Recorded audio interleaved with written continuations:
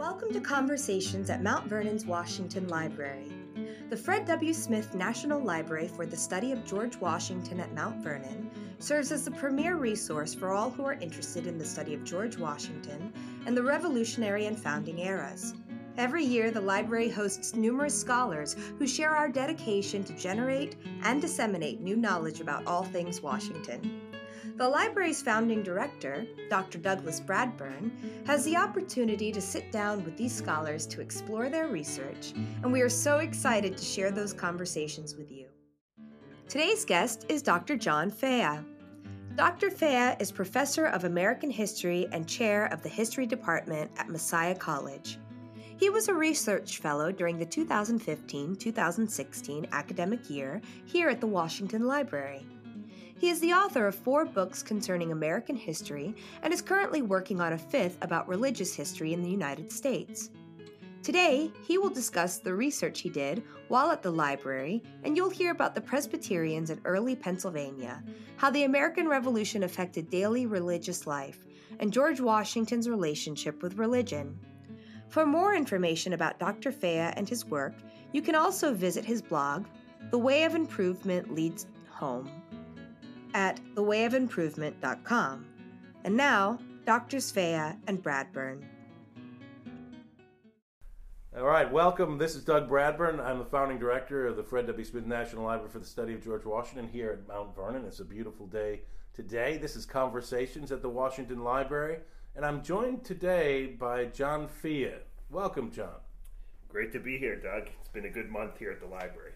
John Fea has been a fellow here at the library. We'll talk a little bit about our research fellowship. John Fea is also a well-known personality in the early American world. He's got a blog that's read by thousands of people every day wanting to know what John is up to. He's, of course, a great historian, and we'll talk about his work as well. So how do you do it, John? How are you so productive? I mean, that blog, you've got things rolling out all the time. Now, I thought you would come here to the library and do a lot of research. I'm concerned that you spend a lot of time blogging. Well, first of all, when Doug gave that introduction, you didn't see him rolling his eyes with every word that he said. But first of all, let me debunk that idea that I didn't get any work done here.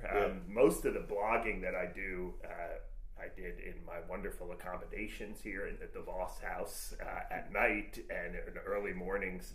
That's probably why I sometimes roll in a little late in the morning, because I'm up early blogging. But no, the blog has become a sort of alternative way of expressing myself as a historian. Maybe not alternative, but an unusual way.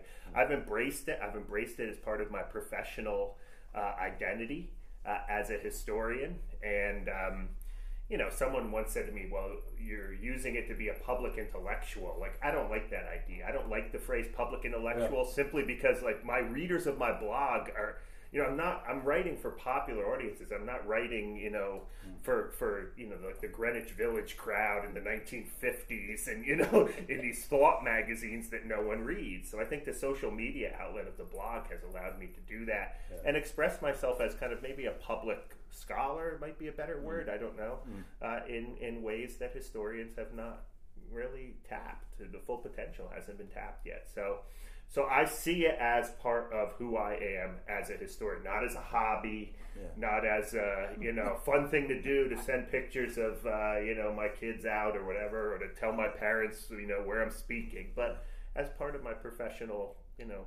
job. Well, so from what I understand, you started the blog as a way to help promote the first book. And the name of the blog is The Way of Improvement Leads Home. Yeah. The name of the first book is The Way of Improvement Leads Home. And we'll talk about that book because I think it's an important one. Yeah. But how did it evolve from sort of, okay, this is going to be about that book to, you know what, I've got a lot I want to say about all kinds of things. Yeah.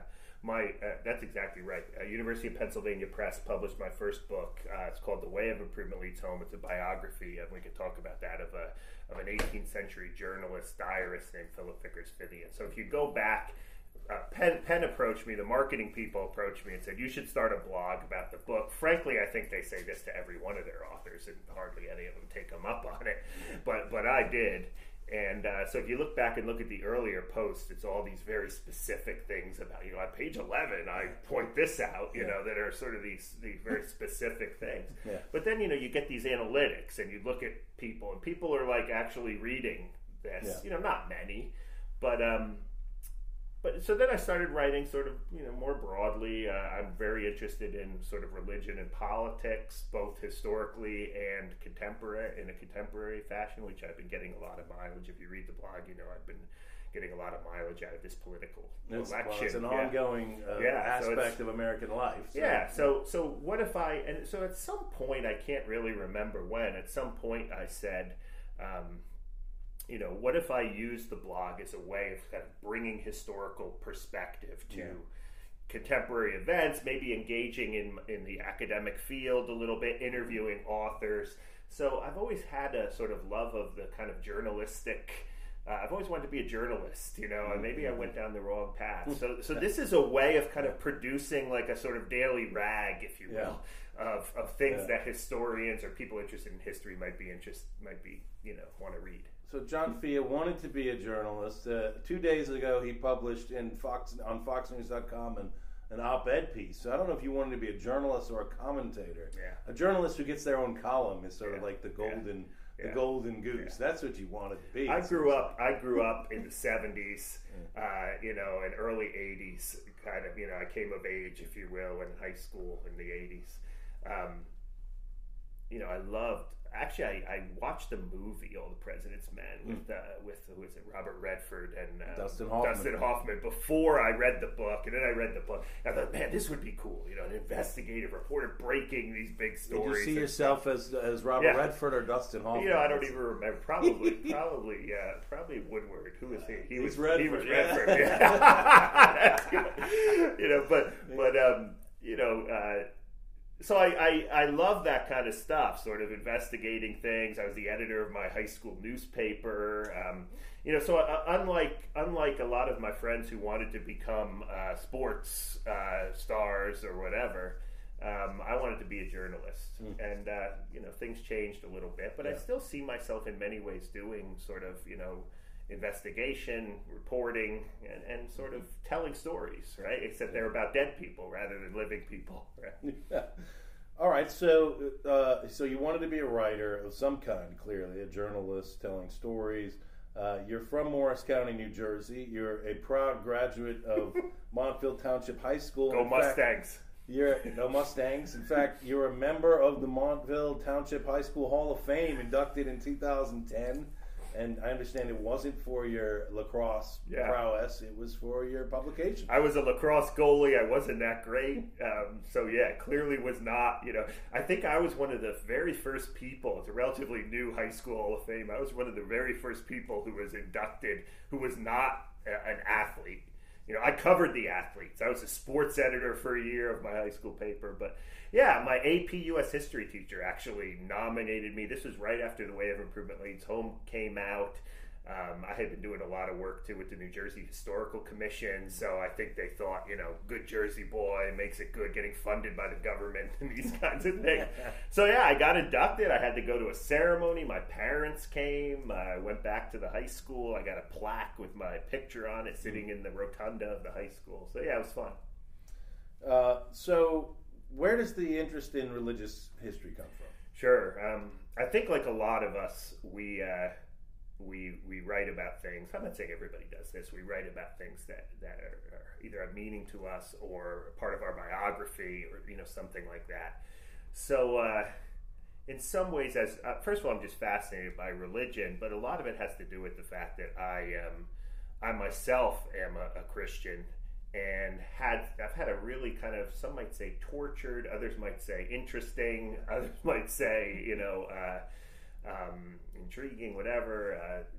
But I've had an interesting kind of spiritual journey in my life. I was raised a sort of working class Catholic, grandson of immigrants, Slovak and Italian, North Jersey. I mean, it was textbook kind of stuff. The only thing is I went to public school, not a Catholic school, so I guess when I was about 15 or 16, my parents had a conversion experience to evangelical Christianity, and as best as I could explain it, I guess I did as well. I mean, I've been sort of wrestling with what that meant as a 16-year-old. Still not quite sure, what it all meant. And maybe that's a conversation for another podcast, right? But you can talk to me. This is a safe place, John. You can let me know. Yeah, but I guess it was my own sort of spiritual journey, religious journey, that got me very interested in sort of using history to make sense of, first of all, I read a lot about evangelicals, so what this strange world of a sort of working class Catholic kid, first generation college student, who then enters this kind of evangelical subculture that in many ways is, at the center of American culture, at least historically. So I think that is what got me really interested in religious history, trying to understand sort of who I was and where I, what my family story was. Interestingly enough, I became a historian. I thought I was going to go into the ministry for a while. So I went to seminary, divinity school. And while I was there, I realized that, first of all, the ministry is not for me. I'm not cut out for it. But I love the kind of religious history, church history, as we called it at divinity school, classes.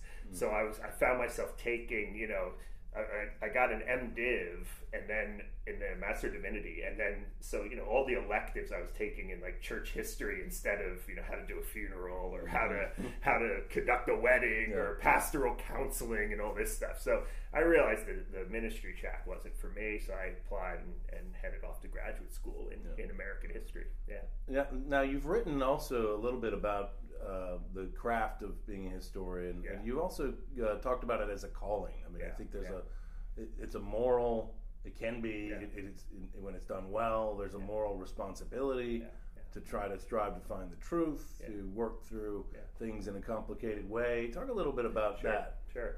Well, I think all historians have a calling. It could be usually secular one, right? To serve humanity, if you want to talk in very vague terms, right? To serve the country, whatever it might be. Not just self-promoting. It's not just about self-promoting. I got to address this self-promoting thing because you brought this up several times now since I've been here at Mount Vernon. But maybe we could get to that. I'm going to do a post on that today. I've got a lot to learn. That's all. But no, I think historians are. I think it was John Hope Franklin who said historians are the conscience of the nation. Right? I mean, I love that kind of stuff. And so I think we have a unique kind of, when you want a calling, vocation, responsibility to serve the country, the nation, the world. And bring historical thinking to contemporary events. So I think any historian has that sort of kind of calling in a secular way. As a person of faith, I've also written in a much more sort of spiritual, theological sense of the idea of calling, which actually is an idea that actually goes back to the Reformation, Luther, Calvin, and others. What are you called to do? What is, in my personal faith, what is God calling me to do, and how does that fit with his plan for my life? I sound like a commercial. What is God? I sound like Norman Vincent Peale or something like that, right? but I mean, so I've sort of tried to reflect on what that means, for me as a person of faith, with one world in the faith community, with another world in the kind of historical profession. So I've written a little bit about that. No, I love that perspective. I think a lot of us who become professional historians, who get to that stage where you decide, I'm going to go to graduate school and I'm going to spend this time thinking and learning to think historically. And the question you're always getting from people is, what are you going to do with that? Teach? What are you going to do? And yeah, you want to do something with it, but it's also really appealing to with this idea that it is sort of a noble pursuit, a pursuit that you could be doing other things. You could be trying to make as much money as you possibly could make immediately, rather than striving to achieve this. So but I don't think everybody has really thought it through in the terms you have, or thought about it, as an interesting fashion in that way. But I appreciate that perspective very much, and I'm glad there's somebody out there who's writing about it in those ways. Good. Yeah. All right, so let's talk about the actual history here. So Philip Vickers Fithian Philip. You got it. Try to say that fast. Everyone can. No one can. Yeah. Fithian's Journal is what everybody who's an early Americanist, at least, and probably back in the day, a lot more undergraduates would be exposed to it. His journal when he's in Virginia, he's just like this guy from wherever he's from, New England or Jersey. New Jersey. He's a Jersey boy. And he goes down and he lives with Robert Carter, one of the great families, and he talks about Virginia society, and that's the guy you wrote. Yeah. No, I mean, and that's how I was sort of.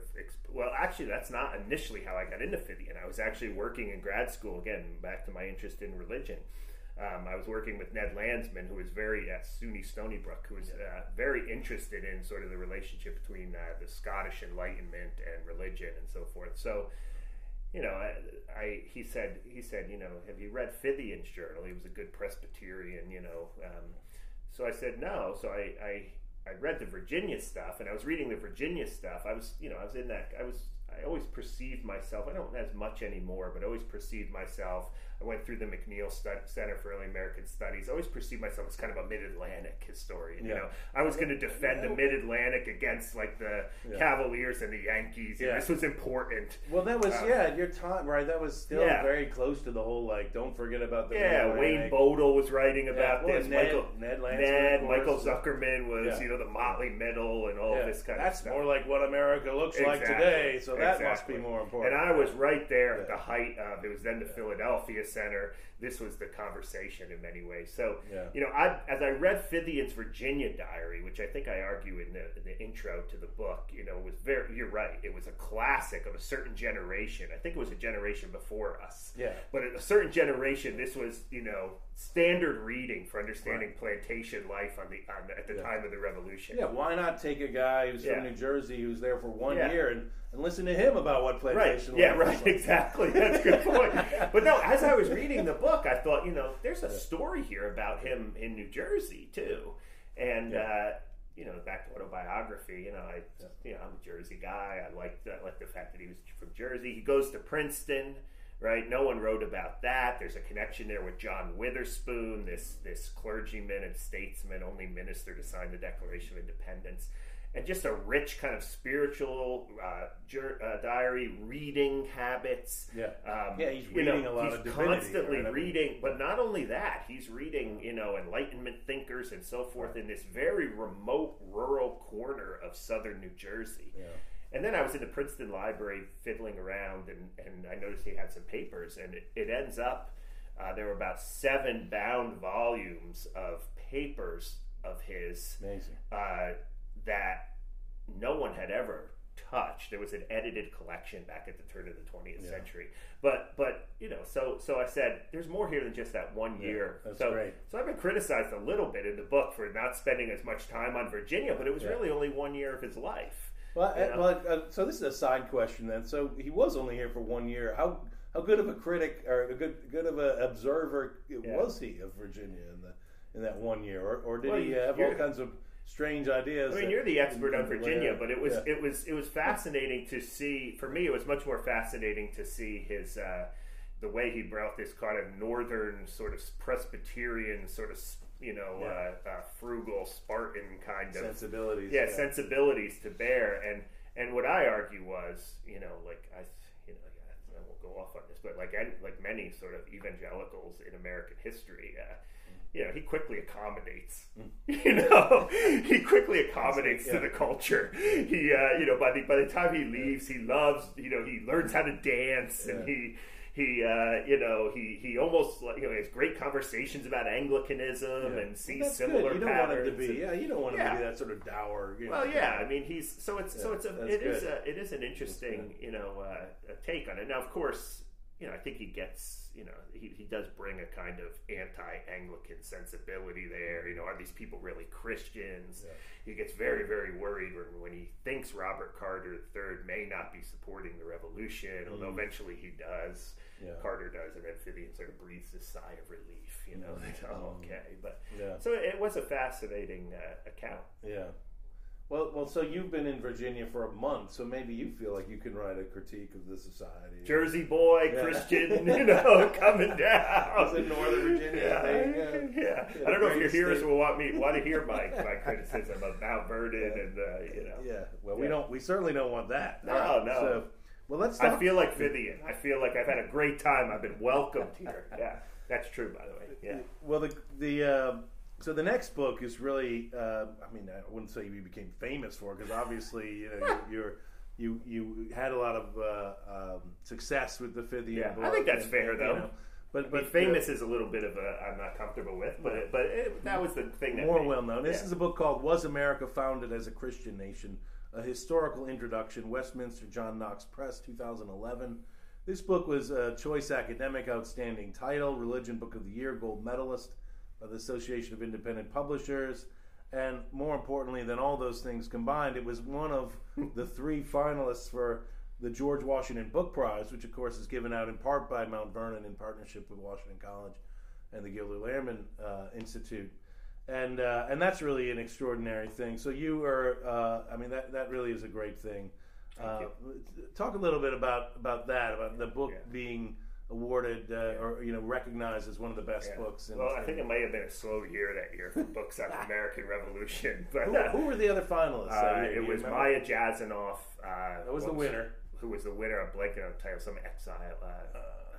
The Loyalists who travel around the world kind of thing. Yeah. And then Benjamin Irvin's book on the Continental Congress and myself. So there were 3. Now it sounds like you have there's 7 or something. Well, there's 7 this year. Yeah, we've expanded the sort of finalist list, partly because there's just so many great books, and it's important to recognize them. And we don't give the finalists anything, except the trip to Mount That's Vernon. what I thought. My wife said to me, it's a $50,000 prize, and my wife said, so you get a cut of that even if you come in third? I said, I don't think so. I think it's like one of these primaries, winner take all. Now that's not fair. You got to come to Mount Vernon. No, that's true. You got to dress up in your tuxedo. I got to put on a tux, which I had to rent because I don't own one.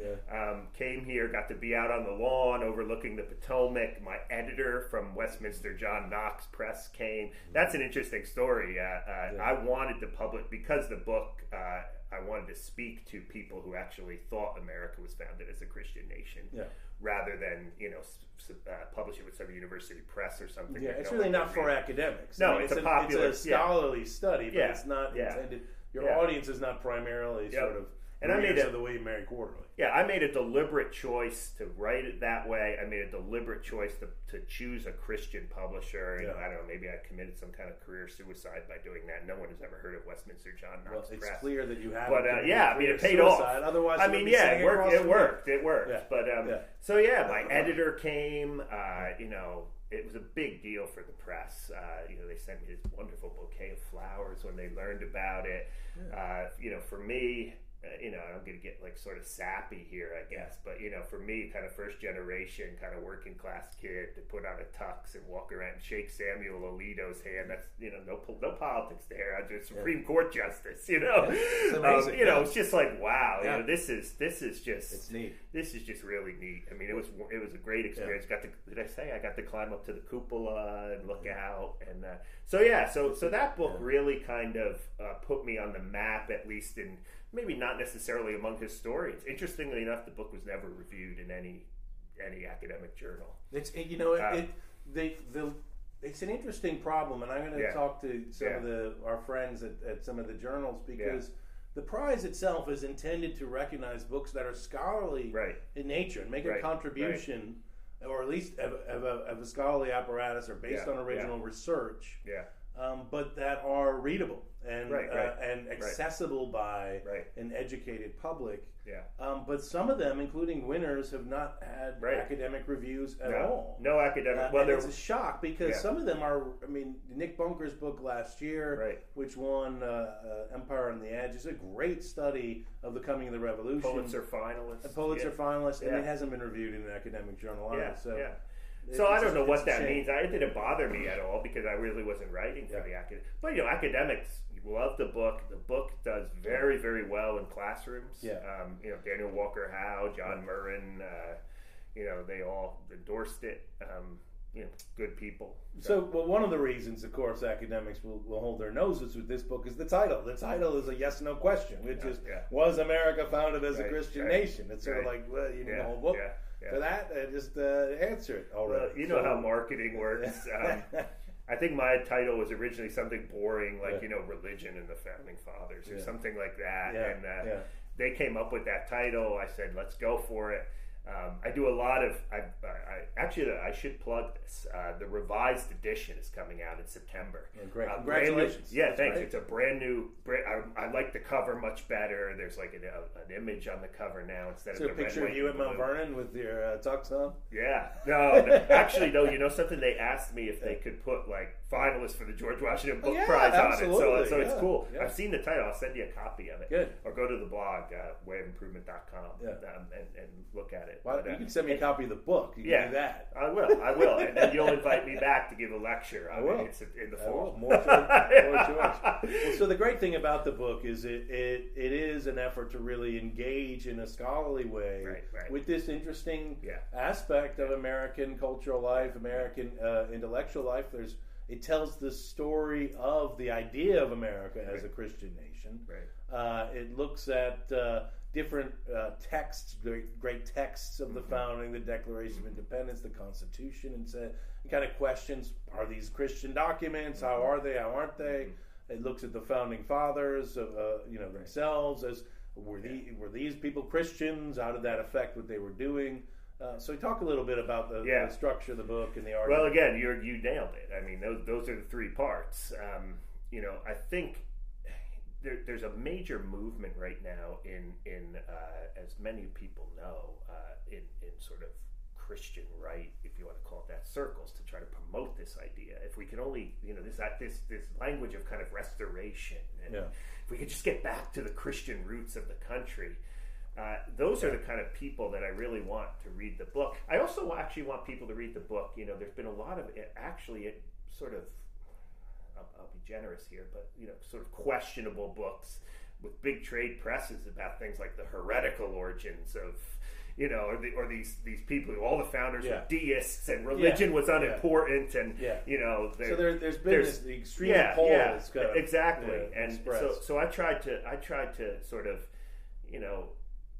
a historical introduction is the subtitle, and I used that subtitle. That was mine, simply because I'm approaching this not to promote any kind of political agenda. Right. People on the left and the right read the book. Some guy at my daughter's soccer game last year came up to me, an evangelical Christian and conservative Republican, and said, "I read your book, and like 1 minute I was kind of and then I was like, what are you doing? Like, why are you saying this? And then the next page I was like, amen. And then the next page I was like, so a lot of people just don't understand how historians work. They think this is going to be a polemic, one way or the other. I did a lot of radio, and the first question always is, by the conservative talk show host or even the liberal talk show host, yes or no, right? What's the answer? In their defense, it is a yes or no question in the title. Absolutely. So, and then I say, ask you that. And then I give academics a bad reputation, by saying, well, it depends. It's much more nuanced. It's complicated. It depends how you define Christian. How you define. So it's a question you could apply today. It's sort of like, is the United States a Christian nation? Right. So right. In some ways, in some ways well, not. Do you mean demographically? Do you mean the Constitution? Do you the purpose of, so it's a really complicated, messy kind of issue. And what I argue and what I've been arguing, I think I argue this in the book. I argue it definitely in the revised edition, and when I'm out there speaking about the book, it's really taking a late 20th century debate. Political debate and superimposing that debate on the founders who weren't having it. That wasn't their debate. It wasn't their debate. So that's why it's. So I try to also start the book off by talking about what does it mean to think historically about these questions, and then I spin that off into a little book called Why Study History, which kind of expands on that stuff. So we got to talk about George Washington in this book. I mean, clearly we're at Mount Vernon. It's a great chapter, and it looks at George Washington, tries to get at his spirituality, his religion. Talk about George Washington. What is his story? Sure, I mean, here at Mount Vernon, of course, I play second fiddle on that issue to Mary Thompson, who's written a definitive book in the hands of a good providence. I think I got the title right. Yeah, I think you're right. I think it's not in the hands of a divine providence. Something to that. But she's written at the University of Virginia Press. Go get that book and read it. That's your starting point. So I try to wrestle with the founders and their religions. I have a chapter on Washington. And, Washington, I think, is the hardest of all the founders to figure out. Simply because he doesn't wear his religion on his sleeve, as most of your, diehard Mount Vernon listeners will know. Rarely mentions Jesus Christ in his writings, like twice in his writings, and they're not even affirmative. He's not even affirming that, saying I believe in Jesus Christ. It's just these kind of vague references. One of them's in an Indian communication. To the Delaware Indians, sort of. I recommend the religion of Jesus Christ. It's kind of it's an endorsement. It is. I mean, but it's an endorsement that virtually everyone in the 18th century would have made, except maybe Tom Paine or someone like that. But especially when you're dealing with Native Americans, right? I mean, he doesn't take communion in church. Why is that? There's this wonderful example when he's president. He goes, I think it's either Christ Church or St. Peter's, the two at Big Peter's when he's in Philadelphia. Is it St. Peter's? The Second Anglican Church. I've been there dozens of times too, and I'm blanking on it. But he's there, and the minister says, gives this scathing sermon about like public officials who don't take communion, and Washington apparently gets very upset and decides never to go back to the church again on Communion Sunday. There's stories of him going to Pohick Church and then leaving before communion. Martha always stays, but he goes back. But on the other hand, he's a vestryman in his church. We've talked a little bit about this. He reads the Book of Common Prayer every day, so he affirms certain things. But we just don't know. I mean, the best way to describe Washington is, I think he's just an 18th century Anglican, and I think we need to be careful when we put him in some kind of contemporary box. He's not going to be like he's not going to be like on the board or the elder board of the local mega church, evangelical mega church. Right. Well, and there are other founders, as you say, who are much more clearly a Christian. I mean, Patrick Henry is he's founding Hampden-Sydney College. That's a Presbyterian school with an intention, a theological school as well. So there are guys who are doing that. I think you can make and Washington's not doing. No. I think you can make a compelling case that people like Henry, John Jay. I have a chapter on this in the book. John Witherspoon, obviously, Sam Adams. Very kind of driven by evangelicals, and that doesn't necessarily translate always into the way that the modern day Christian right. Sam Adams they have Anti Federalists, for goodness sake, and so is Henry, and some of it is based, not all of it, but some of it may be even based on their faith. But Washington is not. Washington, he's an enigma, and I don't know if we'll ever figure him out unless you guys here at Mount Vernon go find some more documents that are hidden in attics somewhere and buy them. Secret texts. There's a lot of fake stuff on Washington's religion too out there. I don't want to get into that, but especially this prayer that he apparently uttered. I can't remember the context. Well, there's the Valley Forge prayer too. The Valley Forge thing is an interesting one. I know a lot of people who are friends of Mount Vernon love that story.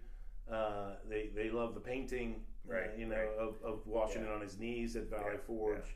Now, you would say, and you say in your book, it's likely that Washington prayed at Valley Forge. But that sort of folk story about the person who saw him praying. That comes from Mason Lock Weems, and it kind of blossoms into this 19th century kind of. I think it finds its way into like the McGuffey readers. And,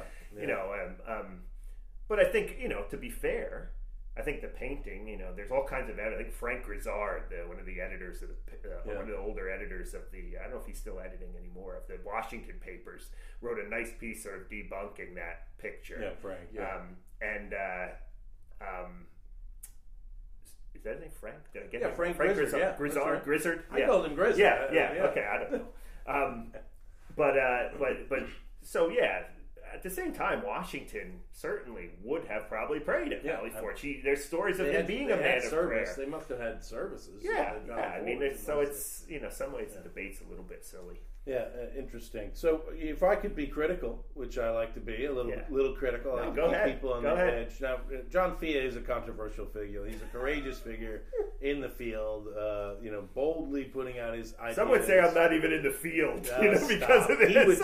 He would say that. He got a chip on his shoulder. Like a lot of these brilliant types, they're very touchy at points. No. But so I just want to, I'll be slightly critical on what is a great book. It's a finalist for the George Washington Prize, and so it's clearly a fantastic. So that doesn't make it untouchable. It doesn't make it untouchable. I wondered. So I kind of wondered where was common sense? Where was Tom Paine in the study? Because when I teach common sense and I taught common sense, the old, the basic story you would say is, well, look, no matter what Paine actually thought about Christianity, about religion, he's using the Bible in a lot of different ways as a way to speak to the common people of America. And that book was the most widely reproduced, the most widely read, probably the most important piece of reading that changed people's minds about the possibilities of independence, the reason to kind of declare independence. So it's really a phenomenon. It's read in pulpits. It's all over the place. What happened there? Well, there's two topics that I regret not spending more time on, and I always get asked about this one. The first one, the Freemasons. I don't talk about in the book, and everyone. I get a question. I mean, I've done like dozens and dozens of talks on this book, and it's always Treaty of Tripoli, which we won't go in, Freemasons, not a lot on Paine, but then I wish I would have said something more about Paine. It's a good critique you make of the book. I mean, Paine's rhetoric is deeply biblical, and we can have huge debates over whether or not he actually believed all that stuff. I don't think he did. Well, but demagogues are useful because what is motivating people is just as important. Yeah, exactly. Paine, so I would have probably said a little bit more about Paine. I didn't include him in the sort of founders because I don't think he technically can be called one. Didn't sign one of the documents or anything like that. But fair enough. I mean, again, the use of biblical language is all over the. In fact, there was some studies done back in the '80s, and it's actually been updated a little bit since then in a few books.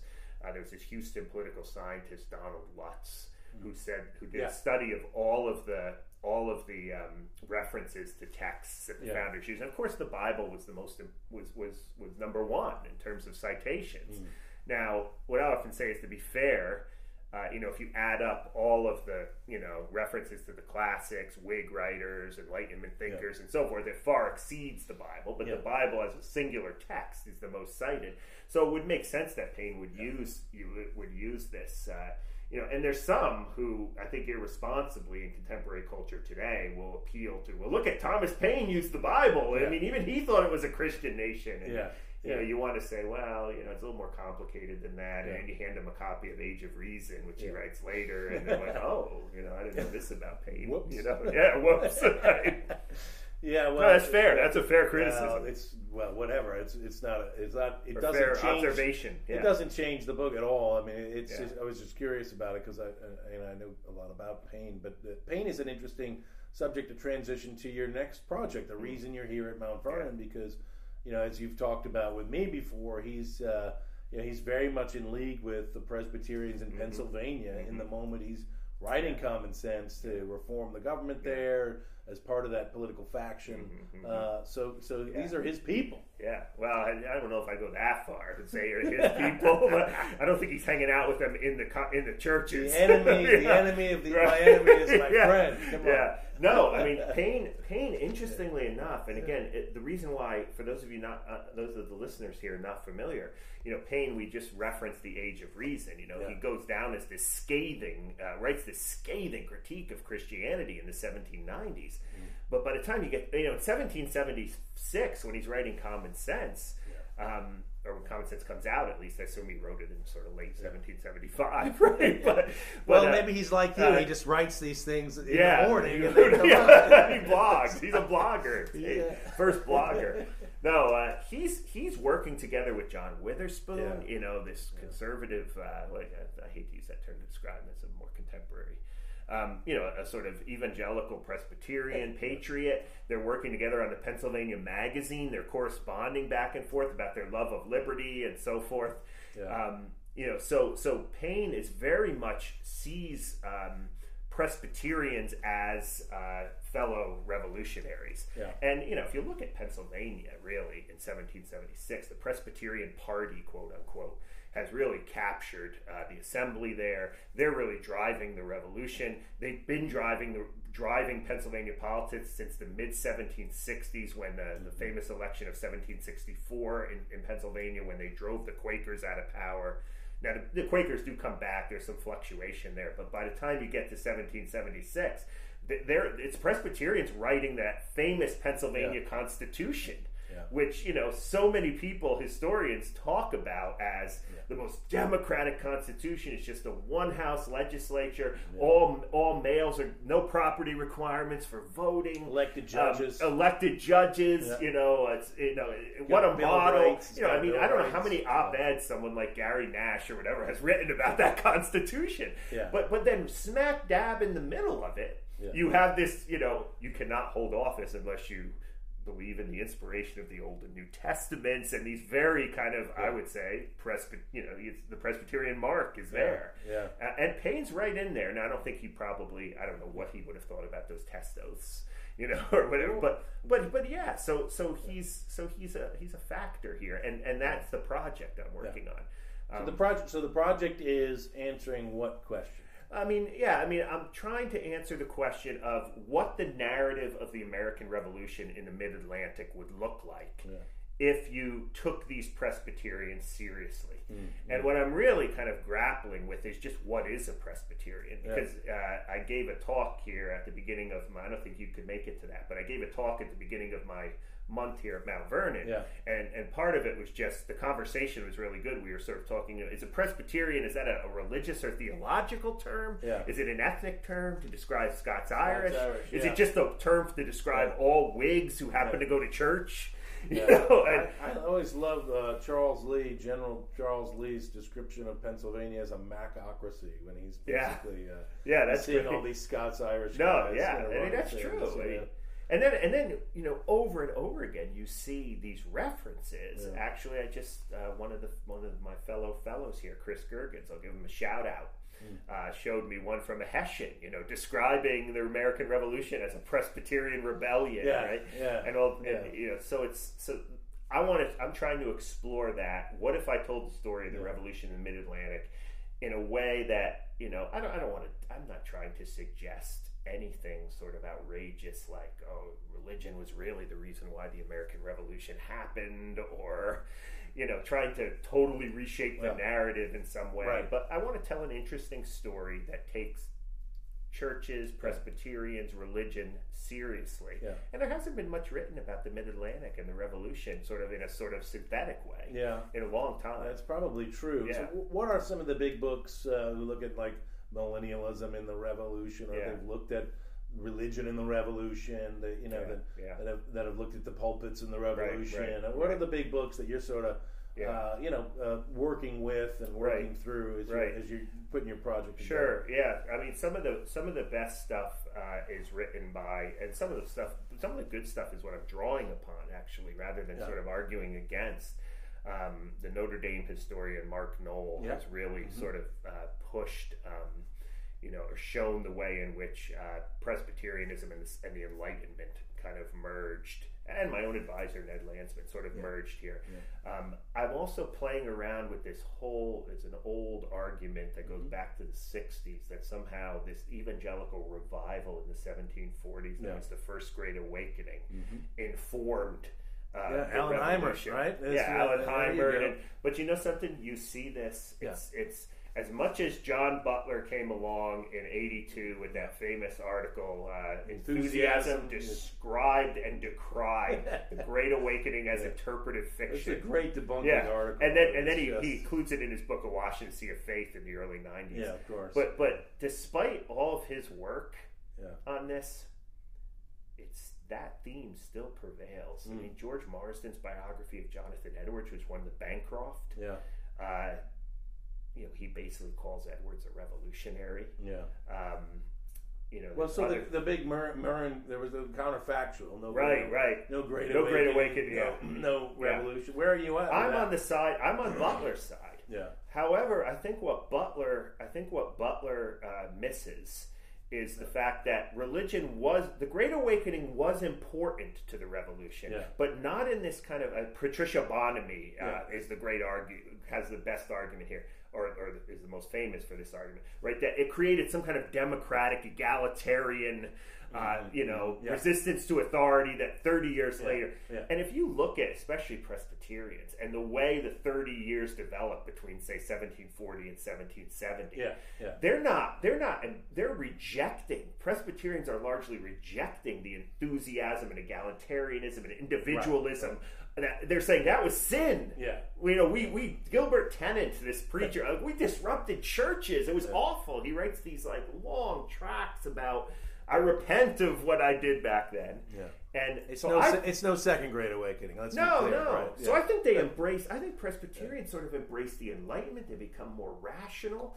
And if anything, I gave a paper on this at the American Society of Church History, which got a lot of kind of interesting response. But if anything, it's the so-called old side, the group that rejected the Great Awakening, that seems to have in other words, by the time you get to the 1770s, they're all old side. But they've come back together, right? I mean, they've come reunited. back together. Right. The thing that always struck me about so first pause.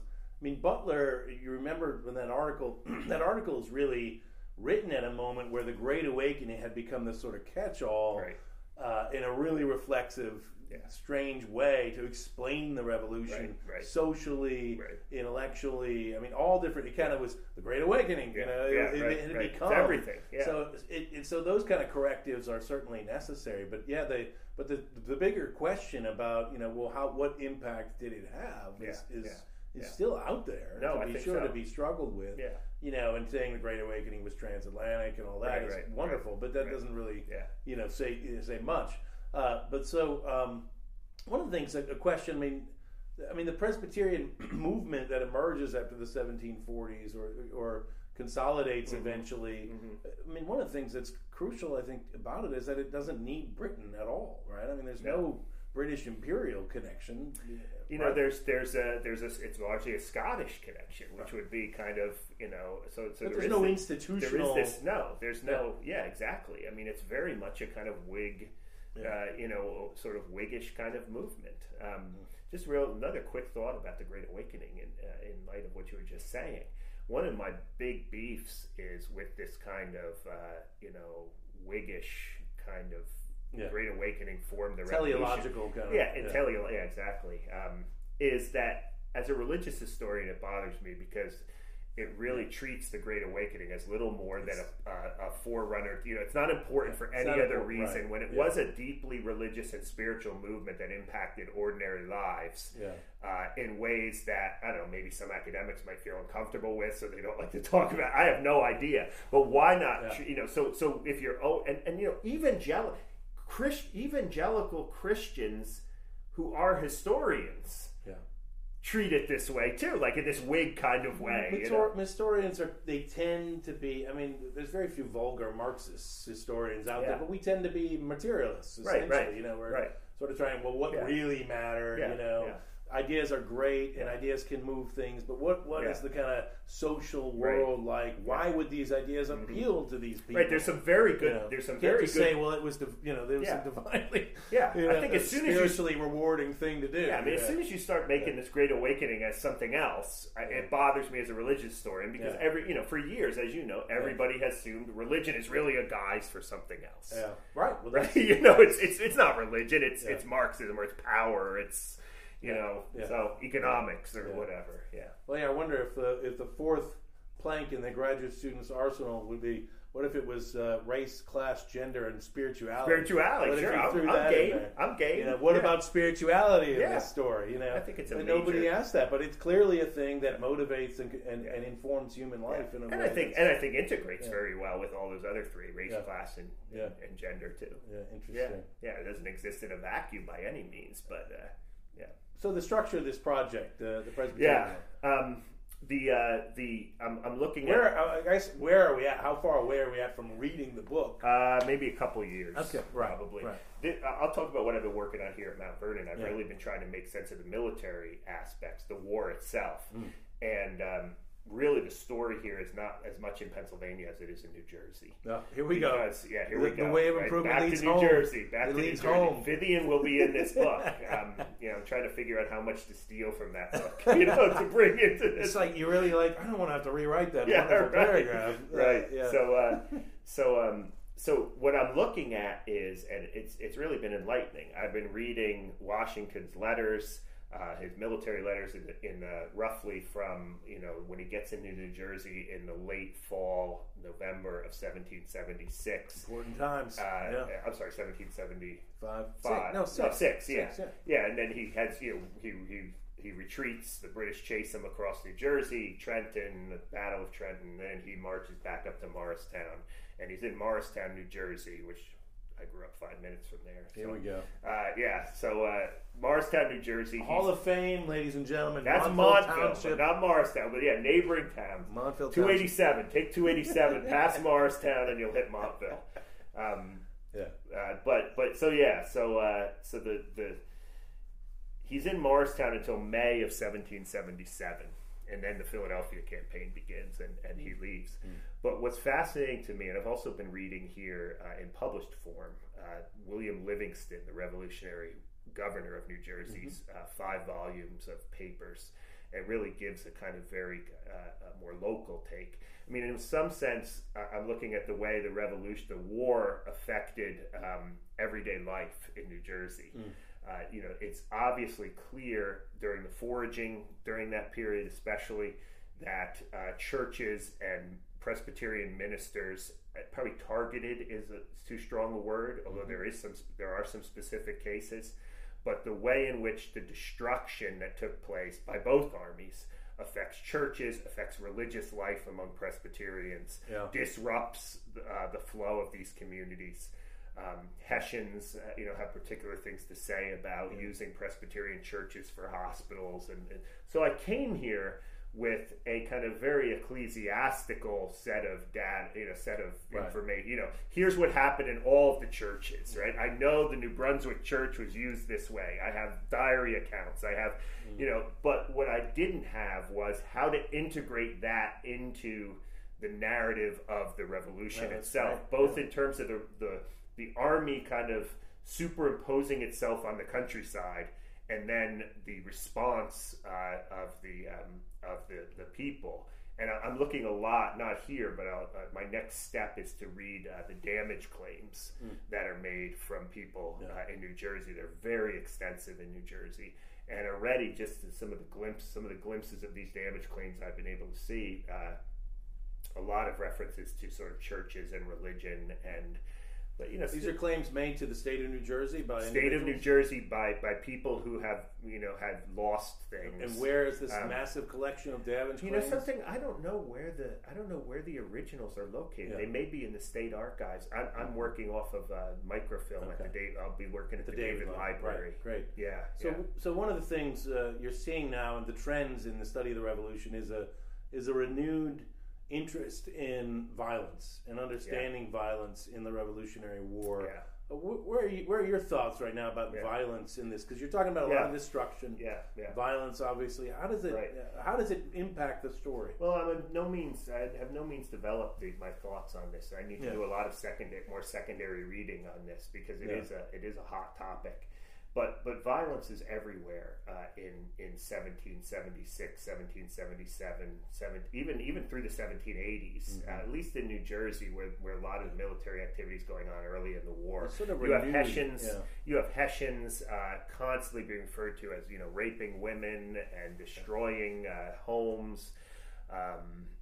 you have there are, again, back to this term targeting. I mean, there are these attempts to sort of literally raise, R-A-Z-E, sort of raise Presbyterian churches. Now, again, I'm not sure if it's specifically Presbyterian churches, but all the examples, that was a premeditated, but all the examples are Presbyterian churches. You have a lot of violence. Washington often talks about the New Jersey as being disaffected. The Patriot movement is disaffected there. Right. And you have a lot of the violence is on the loyalist side. You have these especially in places like in New Jersey, there's this vast kind of called the Pine Barrens, this kind of vast unpopulated area where a lot of loyalists go and form sort of militia groups, and then especially in Monmouth County, there's a lot of battle there's some pitched battles that take place. In one story, I have a sort of Presbyterian church on one side of the street and an Anglican church on the other. Really? And the Patriots are using the building as a kind of shield, and vice versa. They're shooting at each other. Right. So there's all these different skirmishes that Washington talks about, and he's got his people on the ground trying to control them. But that's what I need to explore more, the sort of nature of that violence. And I'm even open to like moving. I mean, I've been so fascinated by this since I've been here this month. I'm even open to kind of maybe even expanding this to move beyond just the religious dimensions of it. Yeah, that's interesting. So I guess we'll close with some your thoughts maybe on George Washington. In the sense of. How has he evolved in your own thinking over this short period of time? Right. And maybe it's not that at all, but maybe it's more about him coming into focus or something. Where are we at with George? I think I've looked at George now in different ways. Obviously, we talked about the way I've looked at him in terms of religion. This month, though, I've seen more of the military side of Washington and the decisions that he makes.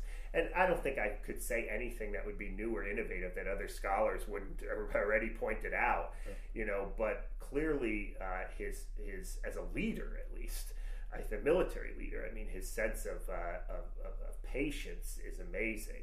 The way, I've been reading a lot of the letters back and forth between Charles Lee. Some of you know Charles Lee tried to undermine him and tried to take credit for the Battle of Monmouth. And, there's this, I don't know how wonderful it is, but for a historian it is, he's, in the fall of late or December, Lee has this group in Peekskill, New York, his regiments, and Washington's like, get the heck over here! Get over here! I need you! And he refuses to join him. And the letters back and forth, and you do see Washington's frustration in private letters to his family, right? Yeah. But all of his professional letters, he continued. I'd be pretty ticked off, But his I don't know where Lee is. This is a concern. Yeah. I mean, as someone who's been very skeptical in the past of kind of this founder chic where we kind of how virtuous and and there's obviously there's a lot of critiques we can make of Washington.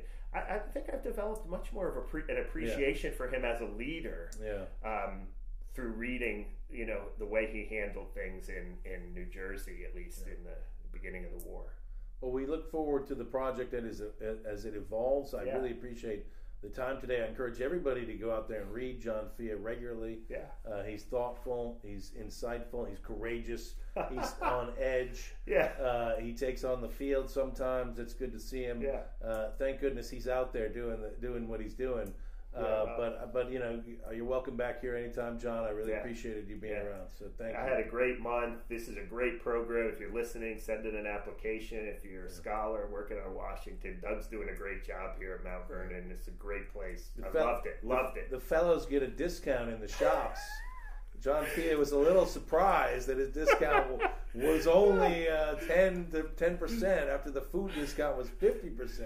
I have been hearing this all month from Doug. I made a crucial mistake by complaining about the size of the discount, and Doug will never let me live it down. No. So now he's going to go shop before he heads back home. Today's my last day, so I'm going to the gift shop, going to buy some things for my family, some books, and, those kinds of things. So thanks for having me on. This was great. And John has a podcast as well. I don't know if we mentioned that. So So seek him out. Go to the Way of Improvement Leads Home, www.wayofimprovement.com, or just Google my name. All Get it. All right. Thank you. We hope you enjoyed this week's discussion. The Washington Library looks forward to continuing these conversations about our early American history. Please visit mountvernon.org/library to learn more about the library's resources and programs. And remember, Mount Vernon is open 365 days a year and looks forward to welcoming you. Thank you, and we'll see you next week.